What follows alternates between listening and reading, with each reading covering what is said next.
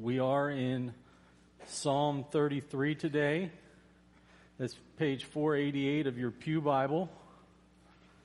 Page 488 of your Pew Bible. Give you a minute to get there. And, you know, after Brother David's prayer and Pastor Allen's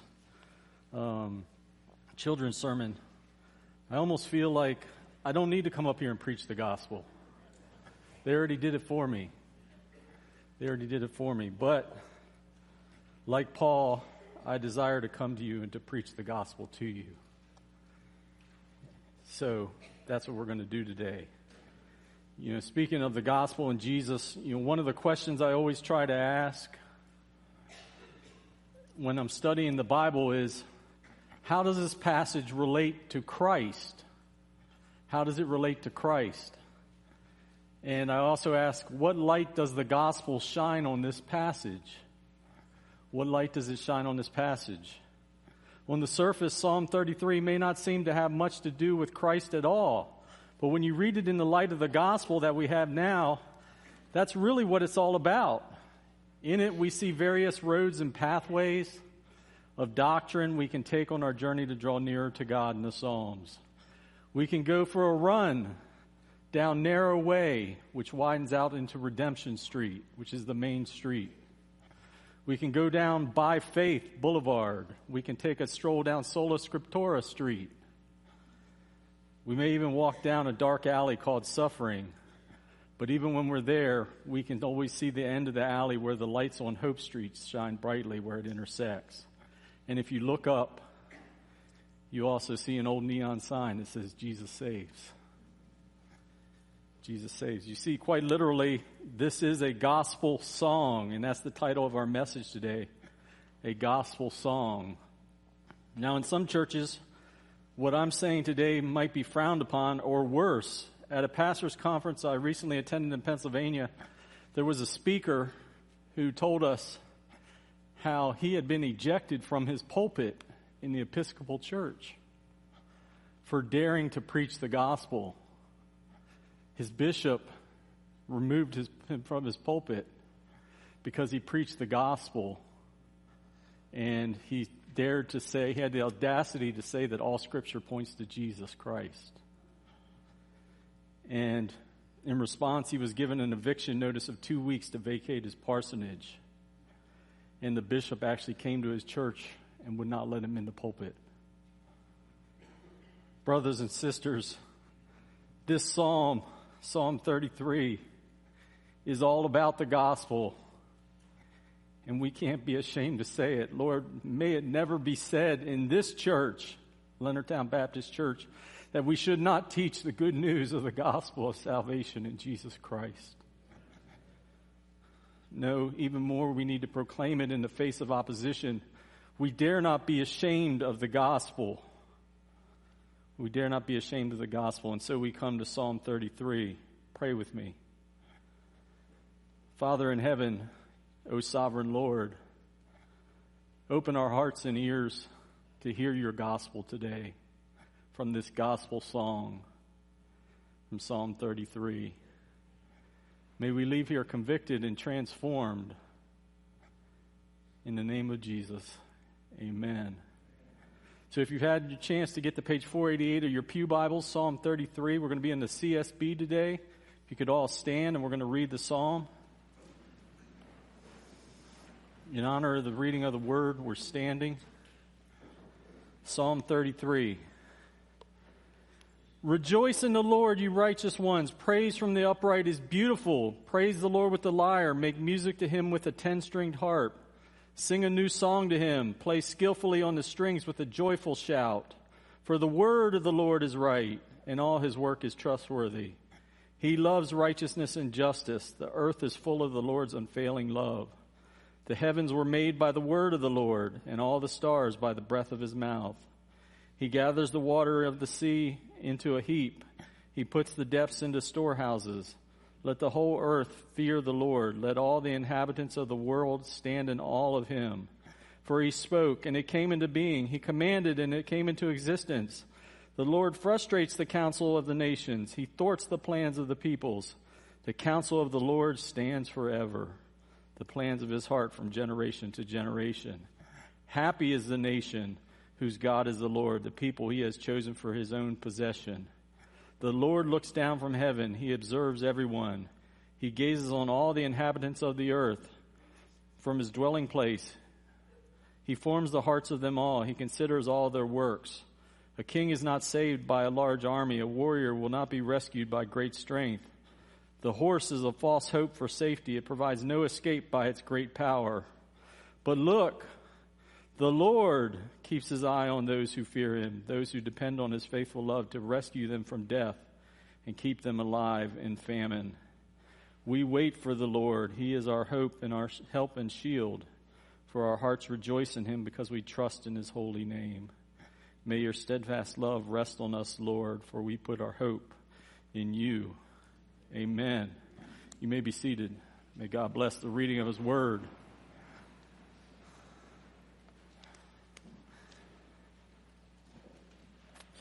Now, we don't know who the author of Psalm 33 is, since it does not explicitly state it. Some believe it's David because of its linkage to Psalm 32, which we do know is written by David. Some think it was written after the exile when the Israelites returned to their homeland. It's hard to say because it doesn't say. It doesn't say. But one thing is pretty clear. It's the follow-on or the sequel to Psalm 32. We can see that in the last verse of Psalm 32. It is, in fact, the saints' response to Psalm 32 that we see in Psalm 33. In a sense, it's similar to what we now use as the fifth verse of the song we sung last week, Amazing Grace, which was not part of the original hymn. Did you know that? When we've been there 10,000 years, bright shining as the sun, we've no less days to sing God's praise than when we first begun. That's not in the original John Newton Amazing Grace. There was originally 6 verses. Then the church kind of narrowed it down to 4 and added that one as a 5th verse. So it was first recorded in the anti-slavery novel Uncle Tom's Cabin because it had been passed down orally in African American communities for about 50 years at that point, from about 1800. You know, maybe that's not the greatest comparison, but I think we can all agree that the 5th verse fits with the song. Can we not? Yeah, it fits with the song Amazing Grace. Now, as far as the Chris Tomlin take on it, I like it, but I know for some of you guys that jury came back with a different verdict, so we won't go there. We won't go there. It's okay to laugh.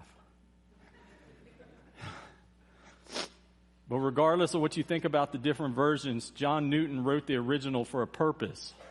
He wrote the original for a purpose, and that was to call God's people to worship. Likewise, Psalm 33 is calls upon all of Jesus' followers to celebrate the Lord and rejoice in all that he has done and all that he is. And not just privately in our homes or cars, whatever, but publicly as well. Followers of Jesus live a life of worship. Let's look at the first 12 verses. Now, what I'm going to do here is I'm not going to go through and pick every piece of meat out of this. We could be here for 2 hours. We went through every single line by line and picked every piece of meat out of it. But I want to preach the gospel to you because this is, after all, a gospel song. Followers of Jesus live a life of worship. Our God wants everyone everywhere to worship him. We're created to worship the Creator. That's why he created us. This is especially true of people who are in covenant with him. The same God, listen, the same God who created everything is the same God who acts within history to work out his plan of redemption through Abraham and Israel, all the way down to the climax of it in Jesus Christ. In Jesus Christ. And he still works today. I want you to know this, people, friends, family. He still works today to save people. The Holy Spirit continues to do great works of redemption and power and grace around this globe. Brothers and sisters, I ask you today, do you desire to see these great works? Do you desire to see these great works of redemption and people being saved from bondage to sin and to join you in God's kingdom? Do you desire that? You may be saying, what is this guy talking about? What are these great works he's talking about? Sure, we see a few people get saved every now and then. We see some people get baptized occasionally, a couple times a year. And then we yawn. And we yawn. Folks, I think Christians today, at least in the post-Christian culture of the West, tend to doubt God's ability or his willingness to do great works of revival. And I think, church, that this is something we need to repent of. We need to repent of our subconscious doubt in God's willingness or ability. We need to repent of this apathy towards God's power. I think we've caught a case of God's not going to do anything no ways. God's not going to do anything no ways. We need to pray to God to do his mighty work. Are you praying for people to follow Jesus and be saved? Are you praying for people to follow Jesus and be saved? Are you praying for revival, a great awakening amongst the nations? Are you praising God privately and publicly? Following Jesus means you live a life of worship. I think it's time some of you stop being wet blankets and instead pour fuel on the Holy Spirit's fire. You know, those who were here at the prayer meeting last week, we prayed for lost folks we know. And we prayed for revival. And I hear some good things happened at the youth camp this week. And I'm praying they take root and spread like a fire. The Holy Spirit pouring out abundantly in praise and glory to God. So let's take a few minutes and break down these verses and what they tell us about how and why to praise the Lord. First, verses 1 through 3, in this first point, praise him for his redeeming grace. Look, the words here used by the psalmist, words like righteous, upright. These are all words used to describe God's people who have been redeemed by his grace. It is right for us as God's people to praise the Lord. To praise the Lord because of what he's done, an amazing thing for us. Why? Why has he done this amazing thing? Because the Bible says that none are righteous before God. None are righteous before God. Nobody does good. Jesus himself said in the Gospels to the rich young man, nobody is good but God alone. We've got a sin problem. We've got a sin problem, each and every one of us. You're a sinner. I'm a sinner. All of us have sinned before a holy God and are deserving of punishment forever in an eternal hell. And make no mistake, my friend, God would be perfectly justified to send every single one of us, me included,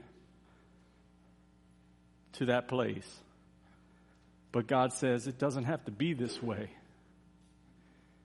Yes, I'm justified, but it doesn't have to be this way. I sent my son, Jesus, to take the punishment in your place. Whoever believes in him will be saved and redeemed from death and hell. Sing a new song, the Lord says, because I have blessed you. The ESV says in verse 12, blessed is the nation. The CSB says happy. I like blessed.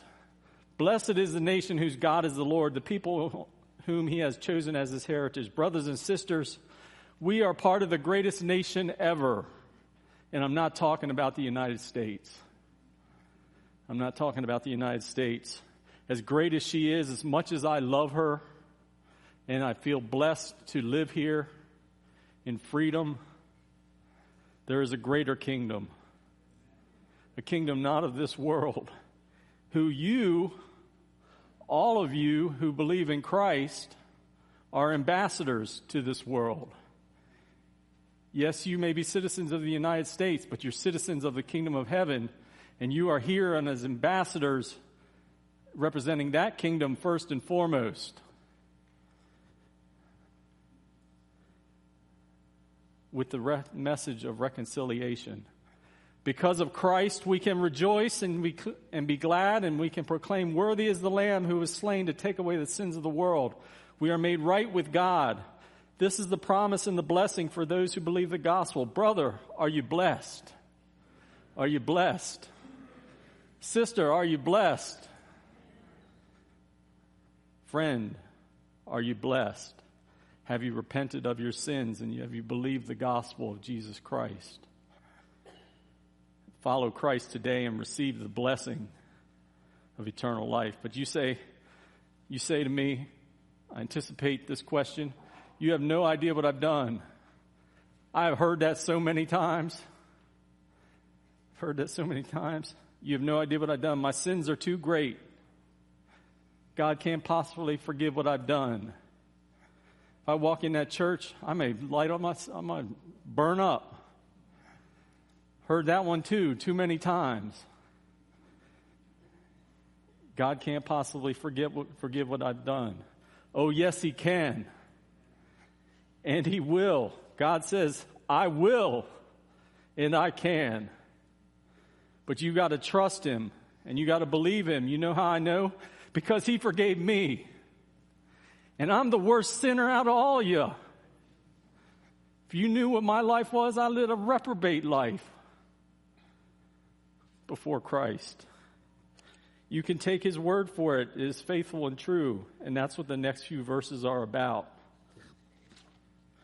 Listen, verses 4 and 5. We need to praise Him for His faithful love. All of God's work of redemption and judgment in this world is faithful and true. All of His decisions are just. All of His work is done out of His steadfast love. He is faithful.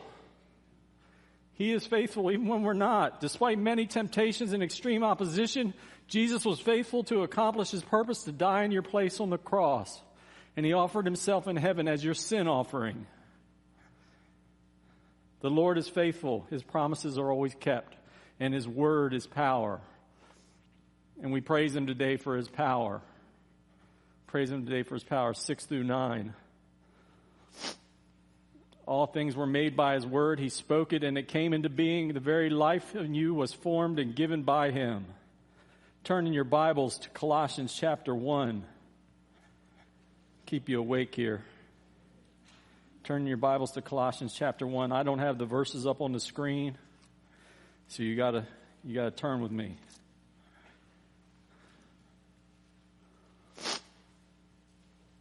Give you a second to get there.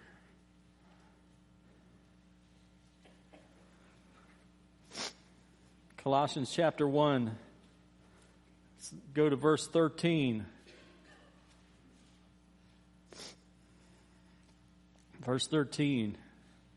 He has rescued us from the domain of darkness and transferred us into the kingdom of the Son He loves. In Him we have redemption, the forgiveness of sins. Notice it doesn't say anything there about how the magnitude of your sin. Just says we have forgiveness of sins. He is the image of the invisible God, the firstborn over all creation, for everything was created by Him in heaven and on earth, the visible and the invisible. Whether thrones or dominions or rulers or authorities, all things have been created through Him and for Him. He is before all things, and by Him all things hold together. Folks, when I read that, I want to break out in praise. Praise the Lord. Paul's letter to the Colossians is one of my favorites in the whole Bible. It brings me such joy and certainty in an uncertain world. Let's think about that word for a minute, world. When we think about world, the word world and the word word are so similar, aren't they? One letter separates them, the letter L. The letter L. But they couldn't be more different. One brings certainty, the word brings certainty, and one breeds worry and brings uncertainty. Praise Him for His word, verses 10 through 12. When God says something, He means it. And when He promises something, He's going to bring it. The Word of God stands forever on its own feet, so to speak. I actually counted this myself, but 31 times. 31 times. in the New Testament, it speaks about God's word being fulfilled. 31 times fulfilled in Jesus Christ. You can trust his word. Followers of Jesus trust him with their life. So you can trust his word, you can trust him with your life. You know, we trust a lot of things, don't we? We trust that this dollar in my back pocket is going to be worth something. Trust that it's going to be worth something when I retire. I'm not so sure. I'm not so sure. You know, we trust that we'll have food on our table tomorrow because we live in a prosperous society. We trust in our politics and our country. We sang about America the Beautiful, and we sang a blessing on our nation earlier. You know, and its laws, and we trust in our family. Do we trust in our 401k and our job to get us there? Do you trust God with your very life? God wants you to trust him with everything. Scripture says that no man can serve two masters. No man can serve two masters. Who are you serving and who are you trusting today? The world is full of uncertainty. The world whispers in our ears, but you can't know for certain. You can't know for certain. And no man can know everything, but God does. But God does. Look at the passage in our passage today. Verses 13 through 15. The Lord looks down from heaven. He observes everyone. He gazes on all the inhabitants of the earth from his dwelling place. He forms the hearts of them all. He considers all their works. Just take that in for a minute. Take that in. He considers all their works. King David wrote Psalm 139, O Lord, you have searched me and known me. You know when I sit down and when I rise up. You discern my thoughts from afar. You search out my path and my lying down and are acquainted with all my ways. Even before a word is on my tongue, behold, O Lord, you know it altogether. Trust in his watchfulness. Now, I know, folks, firsthand when I wrote this, I know that can be a scary thought. That God knows everything. Because I know my own mind sometimes. And I know my own mind sometimes. And it ain't always holy. It ain't always holy. Even when I'm here at church, it ain't always holy.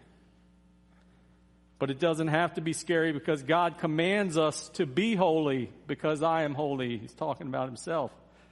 And he gives us the power to do so through his Holy Spirit and encouragement from the Scriptures. Philippians 4:8. Finally, brothers, whatever is true, whatever is honorable, whatever is just, whatever is pure, whatever is lovely, whatever is commendable, if there is any excellence, if there's anything worthy of praise, think about these things. Think about these things. Trust in his watchfulness. Trust in his might, not your own.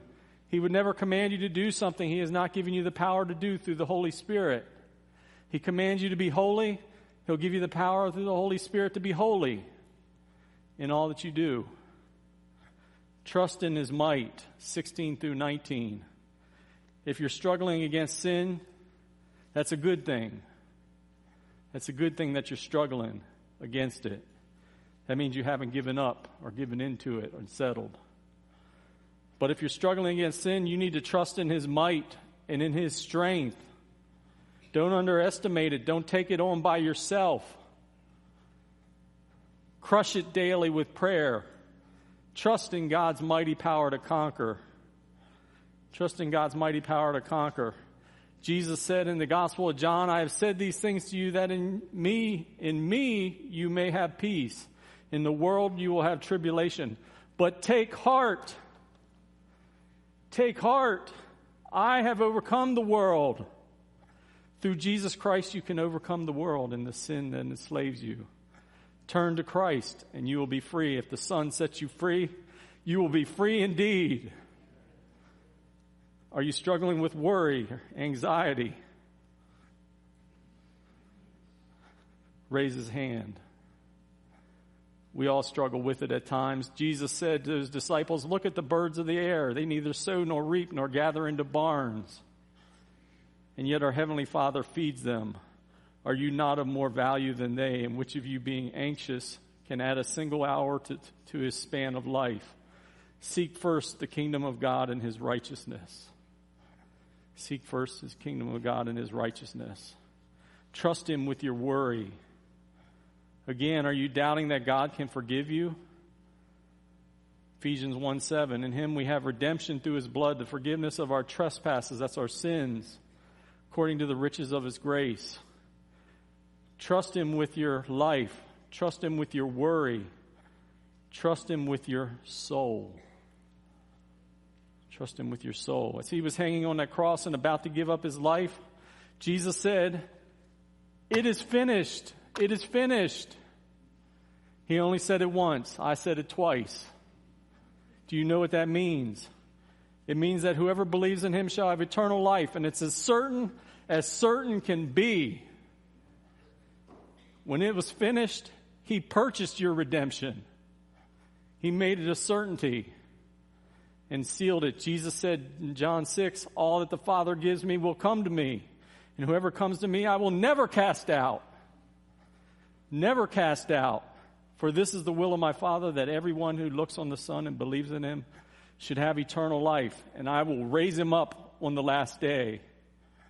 Trust him, because in Christ alone you have hope. You have hope. But it's not just any hope. Anybody can say they have hope. I hope I get this promotion. I hope my team wins the World Series. I'm a Nats fan. I ain't got much hope. Not in that area. Not since they blew up the team a couple years ago. I haven't even watched this year, so I don't know how they're doing. Probably not good, because I ain't heard nothing.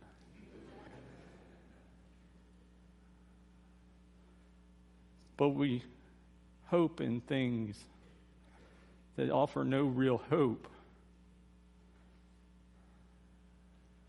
Those hopes have no certainty in them. No certainty in them. Followers of Jesus have a certain hope. Has certainty, 20 through 22. Because why? It's based on the Lord. It's based on an unchanging Lord. I want to quickly wrap up with 3 encouragements to you based on what these last 3 verses say about who God is. Verse 20. We wait for the Lord. He is our help and shield. Be patient because he's strong. Be patient. The scripture says to be patient.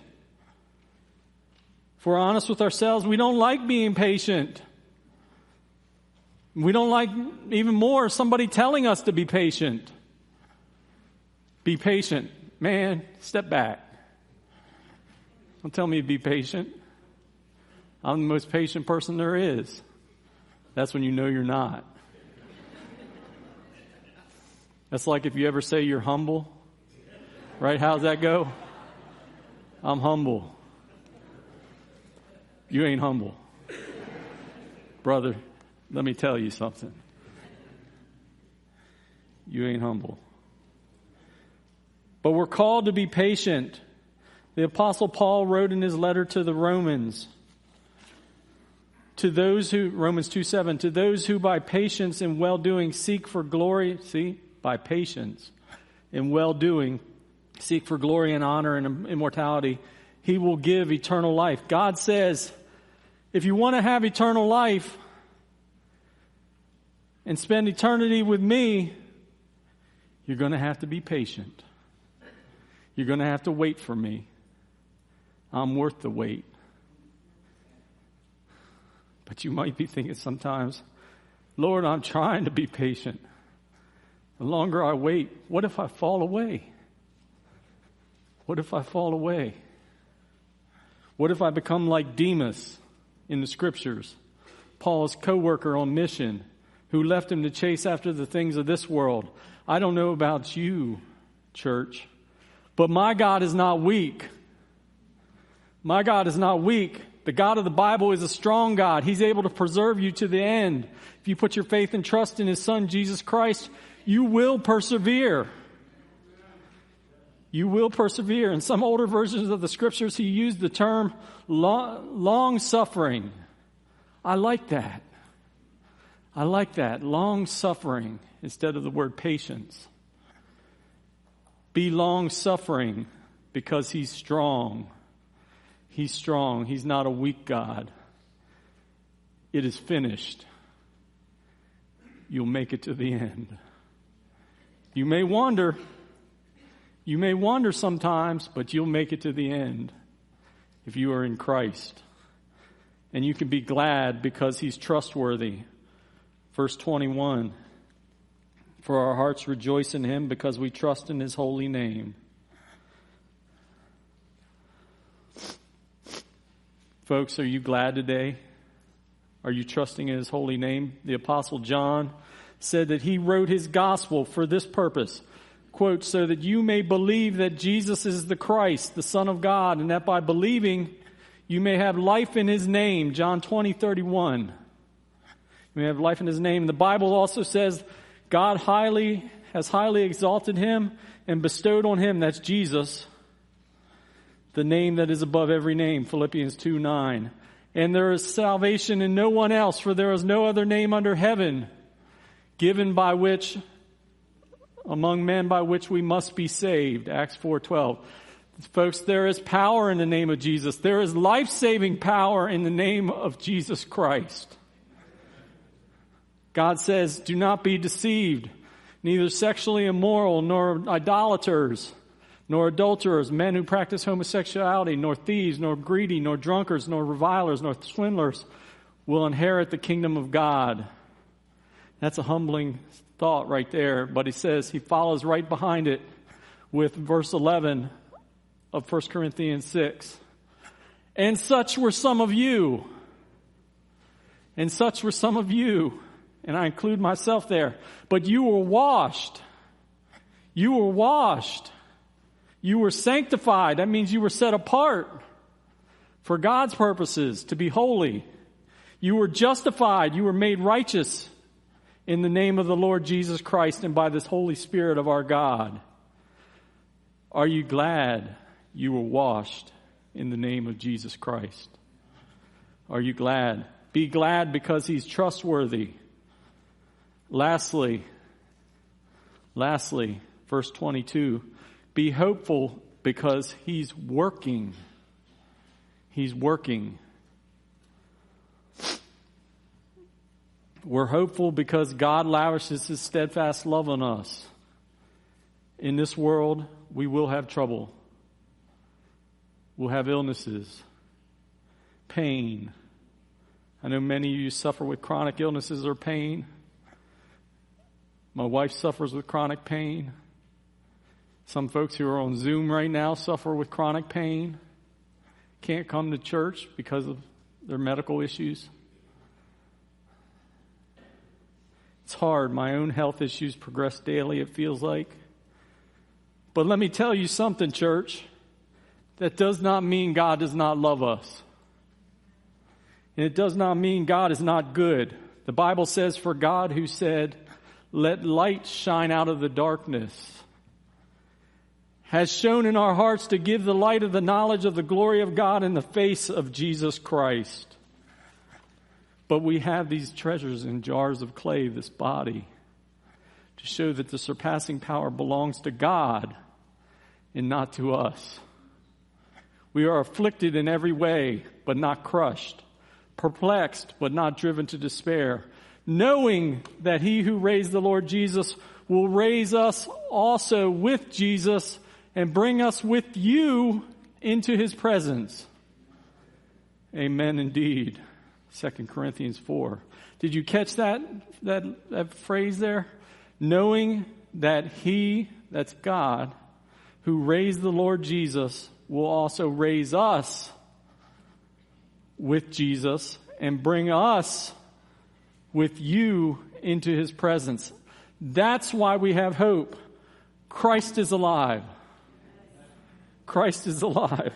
He's a living Savior, and yet I dare say, I'm going to go out there, many of His followers act as though He's dead.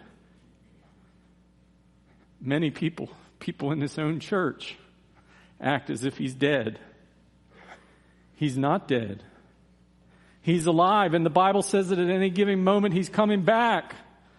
At the trumpet blast, He's going to come down and set up His kingdom. And what a kingdom it's going to be. It'll be a world in which there's no more tears, no sorrow, no crime, no war, no suffering, no violence, no illnesses, no chronic pain, no Parkinson's disease, no colon cancer. Amen, brother. It's going to be a glorious world ruled by one person, the Lord Jesus Christ. Church, He's alive, and I've given my life not to a dead Savior, but to a living Savior, Jesus Christ. He's a living Savior, and that's who I'm following today.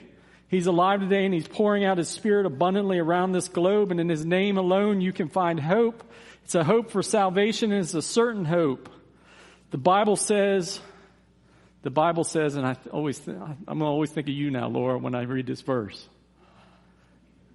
because she quoted it at the prayer meeting last Sunday night. Romans 8:1. There is therefore now no condemnation for those who are in Christ Jesus. Everyone who calls on the name of the Lord will be saved. Do you believe that? Everyone who calls on the name of the Lord will be saved. Amen. Amen. Call on the name of the Lord, because that, my friends, that is the hope that I have. Do you? Do you have the hope of salvation in Jesus Christ?